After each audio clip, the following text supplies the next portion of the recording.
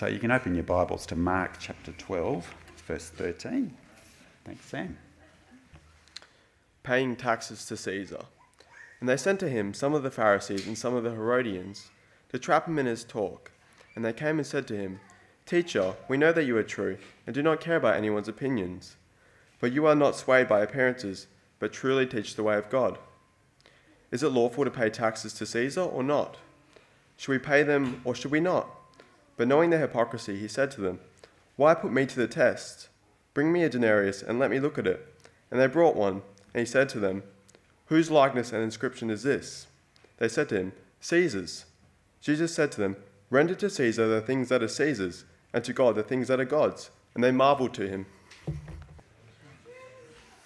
Morning, everyone. My name's Jared. If you haven't forgotten me, I'm the pastor here at HWC. I was away last Sunday, and you had Campbell Markham here, so I'm very grateful to Campbell for coming to preach. I'm just going to put this down. It's wonderful to be back. I thought I'd start by just telling you a little bit about my trip to Queensland. I think I've got some pictures, if we could please put those up on the screen. That one just before. That one, I didn't take that picture. that would be cool. But I did take this one. So we went to Brisbane. So myself and Donovan Morling, who's a pastor at our mother church, so Maida Vale, Wesley Prezi, we went across to Brisbane where we got to go for our National Assembly, which is where all the elders of the churches around the country get together and make decisions. So that was us at dinner. So there's Don and I, and then there's Don and I as well. You can see we're having a great time. We got up to a lot of fun stuff. If you show us the next slide. It happened to coincide with the NRL's Magic Round, and so we made a trip to Suncorp Stadium, which was a lot of fun as well.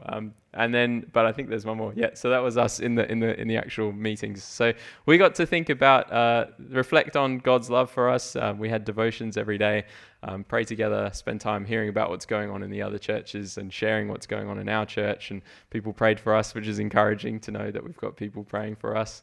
And we also just got to spend time with other elders and find out what's going on in their church. So do pray for our brothers and sisters over East as they are doing much similar things to what we are, trying to serve the Lord Jesus and encourage people in their faith in Him.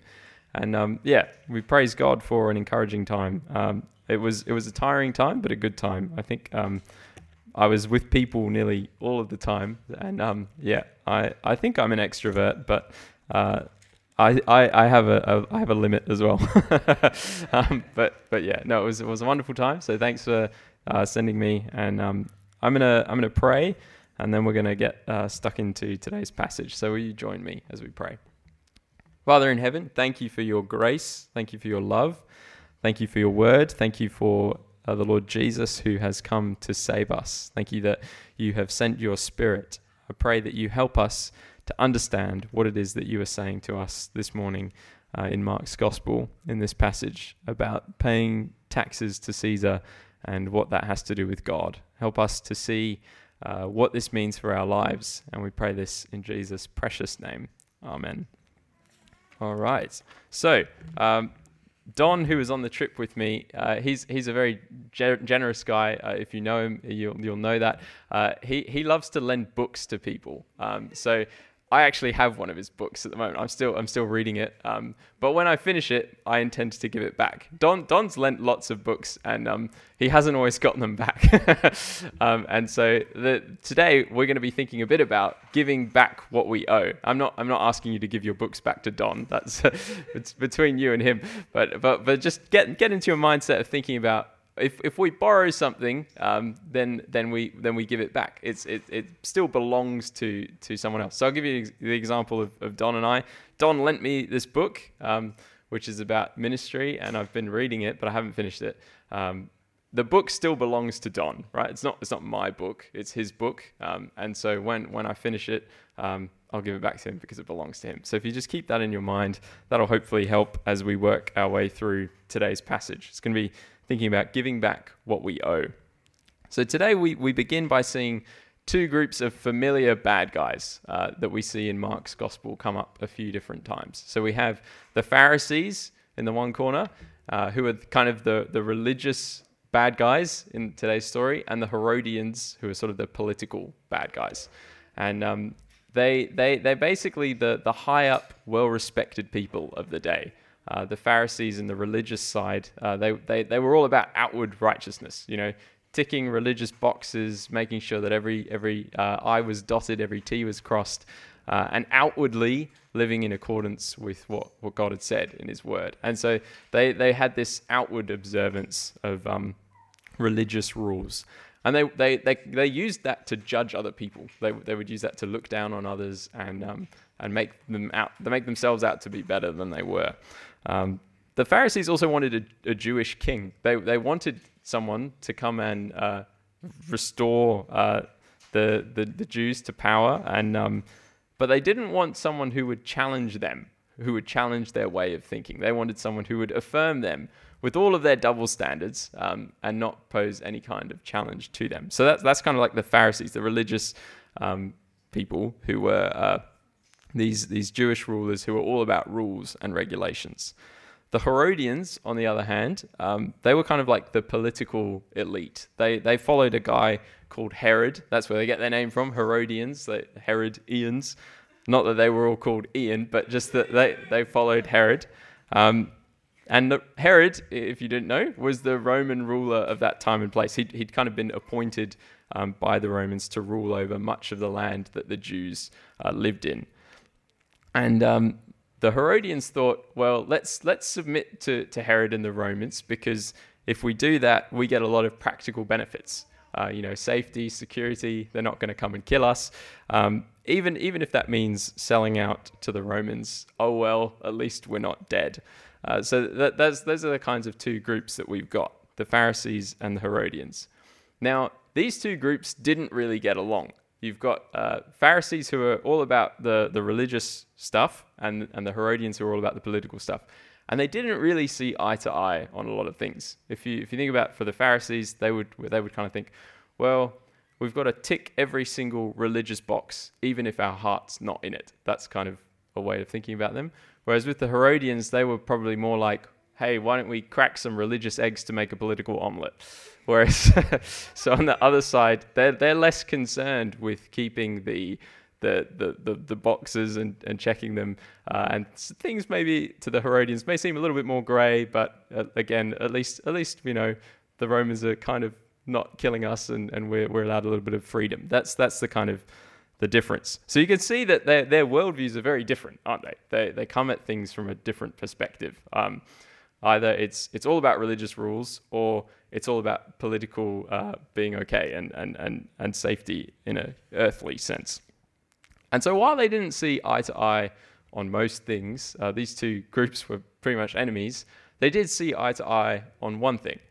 And there was one thing that brought them together, and that was opposing Jesus. They were united in being against Jesus.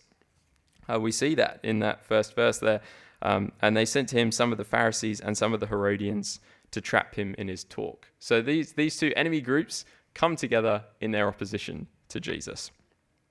And so this is the third time that we hear of them together in Mark's gospel. Mark's gospel being Mark's biography of the life of Jesus. And he said way back in chapter 3, in verse 6, the Pharisees went out and immediately held counsel with the Herodians against him, that's against Jesus, how to destroy him. That is how to destroy Jesus, how to kill Jesus. So way back in chapter 3, these two groups had got together and joined forces in opposing Jesus. In chapter 8, verse 15, Jesus cautions his disciples saying, "Watch out, beware of the leaven of the Pharisees and the leaven of Herod." Now, leaven, let's grab this. If you imagine, say this is a glass of water, if I drop some poison in here, the whole glass, you're not going to drink it, are you? It's got poison in it now, so, it doesn't, but if you imagine it does, the whole glass is tarnished, right? It's not good for drinking anymore. The leaven illustration is pretty similar to that, because leaven, if you have a little leaven, it leavens the whole lump. So leaven, I think, is like yeast. So if you've got, say you've got unleavened bread, and then you put a little leaven in it, it's no longer unleavened bread. It's all now leavened bread. So that's the similar thing with the glass. So the Pharisees and the Herodians, Jesus tells his disciples, watch out for them because they have this like toxic, contagious opposition to Jesus. And that's essentially what that was the second time they mentioned, and the third time, which we just read, was that they've come to trap him in his talk. So these guys who hate one another are united because they hate Jesus. So to sum up their alliance, you could use the famous phrase, the enemy of my enemy is my friend. Maybe you've experienced that in sport. So to give you an illustration, you might see sometimes people have signs up in their shed that say something like, I support two teams, Australia and anyone playing England, or Freo and anyone playing the Eagles, or vice versa, the Eagles and anyone playing Freo. So essentially that works like I'll support my team, and then anyone who's opposing my enemy team, I'll support. So you can kind of see how they joined together because they saw Jesus as their ultimate enemy, and they thought, well, hey, if the Herodians are also an enemy of Jesus, then they're my friend. Or for the Herodians, if the Pharisees are also an enemy of Jesus, then they saw them as their friends. So they kind of come together despite all of those differences because of a mutual hatred of Jesus, which is really, really sad. So when they arrive on the scene, we know that they've come to catch Jesus out. Mark tells us as much. He says that they've come to trap him in his talk. But if you remember back to earlier on in Mark's biography of Jesus, this is not the first time they've tried this. They've tried again and again and again and miserably failed every single time to try and catch Jesus out. They just can't seem to pin him down. No matter what they do, they can't catch him out. But that doesn't stop them trying. They keep persisting in trying to catch Jesus out. Despite all of the evidence pointing to Jesus really being the king and really deserving all of the recognition and the praise and the glory, they want to hold on to their old lives so bad that they don't want to recognize Jesus as king, that they'll join up with people who are their enemies to fight against Jesus, and they'll do whatever they can to oppose him. The Pharisees liked their way of doing things, double standards, doesn't matter where your heart is, but tick the boxes. They liked that. They thought it was a pretty good way of living. They thought it made for a pretty good lifestyle, being dead on the inside, but outwardly getting recognition for being righteous. They loved that, and they got stuck in their self-righteousness. Similarly, the Herodians, they liked their way of doing things. They liked having Herod as king and Caesar as king, in contrast to Jesus' claims to be king. So as they come to trap Jesus in his talk, they start to say some things that sound nice to begin with. They sound, at least to begin with, nice. Some of it sounds like a backhanded compliment, but some of it does sound nice. But don't be fooled. They haven't changed their tune and sort of thought, oh, we've done the wrong thing, let's come and repent and trust Jesus. No, they haven't done that at all. They've actually come with extra cunning. They're trying to trap him. They're trying to be deceitful, and they're trying to just be extra cunning in catching Jesus out. So have a look with me in verse 14. And they came and said to him, Teacher, we know that you are true. That sounds nice. And do not care about anyone's opinion. Well, there's the backhanded compliment. For you are not swayed by appearances, or the Greeks, you do not look at people's faces, but truly teach the way of God. Again, that sounds like a compliment, which seems surprising from these guys. And they ask these questions. Is it lawful to pay taxes to Caesar or not? Should we pay them or should we not? See how they push him for a yes or no, a yay or nay, positive or a negative. I'm running out of contrasts to those, so yeah, they want to push him into either you're going to say yes, we should pay taxes to Caesar, or no, we shouldn't pay taxes to Caesar, and they really want to push him into one of those two camps. Why? Because they think they've got him on the question of taxes. That's how the US government caught Al Capone, And that's how the Pharisees and Herodians think they've caught Jesus. They think they've got him on the question of taxes. I'll just explain to you what the two options, if you imagine, remembering the religious people who are all about rules and regulations, the Pharisees, and you've got the Herodians who are all about political life going well for them. So if you imagine in the question of paying taxes, if Jesus says, yes, pay your taxes, the Pharisees, the religious guys, could say to him, hey, look, you're not being religious enough. You're saying we should acknowledge the rulers of the day instead of acknowledging God. Why are you trying to make it out as though these earthly rulers are all that? So that the Pharisees would condemn him if he said, yes, pay your taxes. Likewise, if he says, no, don't pay your taxes, the Herodians, the political guys, would condemn him. They would say, you're causing an uprising against Rome. You're challenging the king. You're challenging Herod. You're challenging Caesar. Look, we're gonna hand you over to the Romans. And so you've got this situation where they think either way, they think that they've got him pegged. They think wrongly that he's damned if he does and damned if he doesn't. They think that if he says, yes, pay your taxes, well, the religious guys are going to come in and take him away. If he says, no, don't pay your taxes, the political guys are going to come in and take him away. So either way, they think they've got him pegged.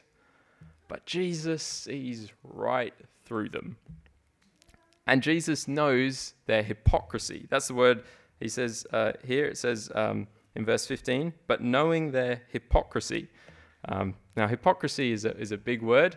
It basically means the opposite of practicing what you preach. So you say one thing, you do another. You expect stuff of other people that you don't expect of yourself. Not having integrity, acting in a compromised way there. Jesus not only knows their lack of integrity, he calls them out for it. And Jesus says to them, why put me to the test? Bring me a denarius and let me look at it. So he challenges them for putting him to the test. Jesus knows this isn't some friendly inquirer just wondering, hey, what should we do on the question of taxes? What would be the godly thing? No, that's not what they're asking at all. They're wanting to bring Jesus down. Remember, they've had, from chapter 3, their minds set to destroy him. They want to kill Jesus because he poses such a challenge to their religious and political ways of doing things. So Jesus says, why put me to the test? Bring me a denarius and let me look at it. So they go get him the coin.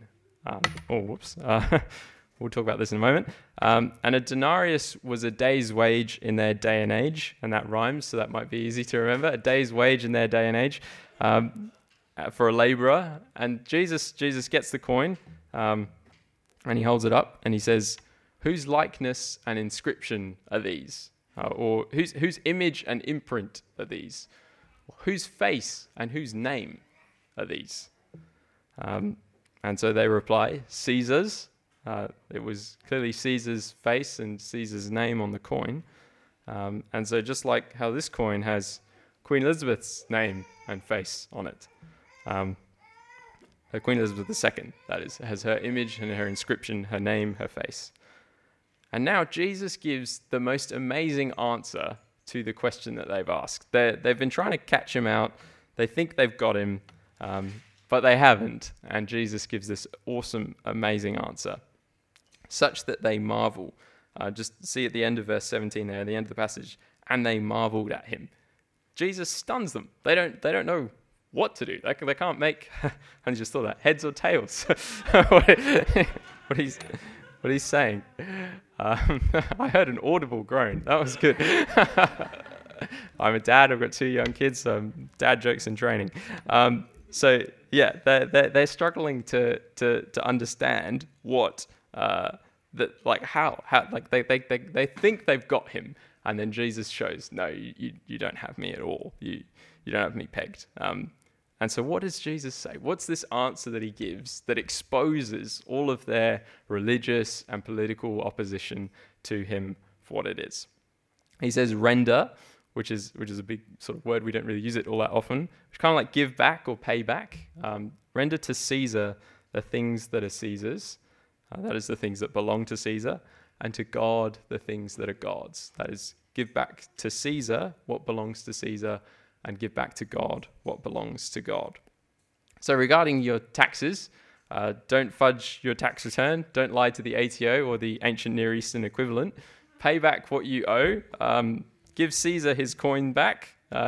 It belongs to him. It's got his image and his imprint on it. But give to God what belongs to God. So the question we then ask is, well, what belongs to God? What is the things that are to be given to God? If the coin bears Caesar's image and imprint, his face and his likeness, who bears God's image and imprint? Well, have a read with me or listen to Genesis chapter 1, verse 27. So God created man in his own image. In the image of God, he created him. Male and female, he created them. And then in Ecclesiastes 3:11, he tells us he has put eternity into man's heart. And then in Psalm 24, 1 and 2, he says, the earth is the Lord's and the fullness thereof, the world and those who dwell therein. For he has founded it upon the seas and established it upon the rivers. So there are three key verses there. The first one tells us that we, humanity, each and every one of us here, each and every person who's ever lived, made in the image of God. We bear the image of God. Like the coin, like this coin has Queen Elizabeth's face on it, we're made in the image of God. And like this coin has the imprint of Queen Elizabeth's name, or the coin there had the imprint of Caesar's name, we bear the imprint of God. He set eternity in our hearts, a longing for eternity, longing for forever, to spend forever with him, that nothing else can satisfy. We can look for satisfaction everywhere in our world, but nothing is ever going to satisfy this longing for eternity that God has put in our hearts. So we bear his image. We're made in his image. We're made as relational creatures, rational creatures, creatures who relate to God and to one another. Like he is relational, and he's made us in that same way. He's also the ruler of the world, and he's made us in his image to rule under him. And so we see that we bear God's image, each and every one of us. We bear his image. We're made to represent him in this world. And we have his imprint upon us, this longing for him and longing for eternity. And so we also see, like it says in Psalm 24, that the whole world and all the people in it belong to God. So each and every one of us, each and everything belongs to God. And well, the reason given, why? Because he made it. It belongs to him because he created it. And when you read those early passages, you see God's awesome power in making everything out of nothing. He spoke it into being. He is that powerful and awesome. And so we have here Jesus calling us to give back to Caesar the things that are Caesar's, but not only to give back the things to Caesar that belong to him, but to give back to God what belongs to God. And what belongs to God? Us and everything in our world. We belong to God. He made us. He made us in his image. He put his imprint on our hearts. He put a longing for him in us. And so Jesus commands us to give our lives to him. We belong to him. Everything we have is a gift from him, even our own very lives. So Jesus commands us to give our lives to God. It's not like he's indifferent as to whether we do or not. He wants us to. He's giving us this command to give to God the things that are God's. That's the only right response, to give to God what he has given us. We spoke earlier about the books that Don's lent, and I still remember I need to give Don his book back. But God has made us. We're not our own. We actually belong to him who created us. And so we're called to give ourselves back to him. And so if you've never given your life to Jesus, then I ask you today to do it, to give your life to the one who gave his life for you. Jesus made us. He made us in his image. He loves us. He cares for us. And he's the one where we will find true satisfaction forever, face to face with him. If you put your trust in Jesus, simply turn and trust in him. Turn away from doing things our way, the kind of like our equivalent of the religious and political opposition to Jesus, we turn away from that to trust Jesus as our Savior and King, then we have life forever with him, where we'll be face to face with him, rejoicing in him forever. So if you've never done that, then I ask you to do that today. Jesus is calling you to do that today. And if you have given your life to Jesus, then Jesus is calling us to give every aspect of our lives to him. We need to ask ourselves, am I holding anything back? Are there things in my life that I want to hold on to that are not right? Maybe there's a sin in my heart, or maybe there's some kind of unforgiveness or just hatred towards other people, or greed, or wanting things to be my own way. And if we examine ourselves, we see these areas of our lives where we haven't fully given ourselves over to Jesus. But everything belongs to God. The coin bears the image of Caesar. We bear the image of God. We belong to him. And so we are to give our all back to him, to not hold anything back. Maybe you might be thinking, well, that seems a bit extreme. Why can't I just have go to church on Sunday, maybe go to Bible study on Wednesday, but why does it have to affect my whole life? Why can't I hold some stuff back for me, just for my own enjoyment? Why can't I hold anything back? Well, Jesus didn't hold anything back. Jesus gave his all on the cross. He didn't give part of himself or bits of himself or some of himself. He gave his all on a cross to save us. He gave his life in our place. And he did that out of his love, out of his kindness, out of his mercy and his goodness. And so he calls us to give him our all. He doesn't want a bit of us or some of us or part of us. No, he wants all of us. He wants your whole life. He wants my whole life. And he wants us to give it over to him, to surrender it to him. And as we live the Christian life, even as I've been working on this sermon and thinking about this sermon, I've been seeing more and more areas of my life that I need to give over to Jesus. We will see that as we walk with him. We see more and more of these areas where we haven't yet given over our lives to him. And when we see those, we need to recognize them, to confess them, and to just give it over to Jesus. To say, here you go, Lord, I'm all yours. I trust you. Here it is. Whatever it is, I give it up. It's yours. My life, my all is yours, Jesus. And that can seem kind of scary if you think about it.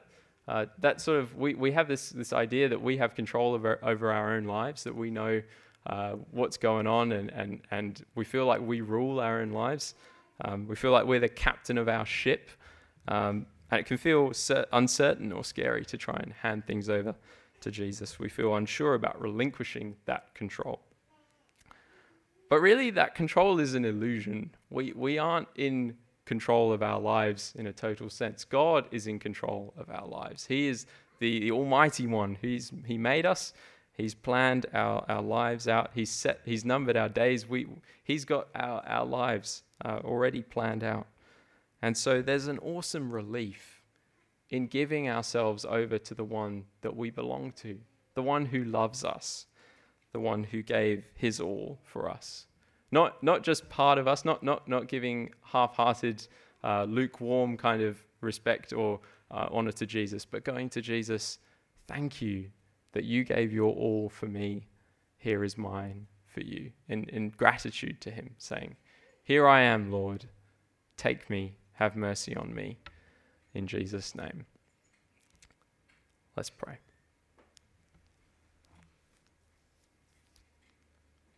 Lord Jesus, thank you that you made us. Thank you that you have come to die to save us. Thank you that you rose again powerfully from the dead, defeating sin and death and the devil. Thank you, Jesus, that you gave your all for us. Forgive us for when we've given you half-hearted affection, half-hearted love, where we've fallen short, Lord. And we, as we walk with you, we see it more and more every day. Have mercy on us, we pray. Lord Jesus, we thank you that you gave your all for us. Lord, take all of us, and make us new in you. And we pray this in Jesus' name. Amen.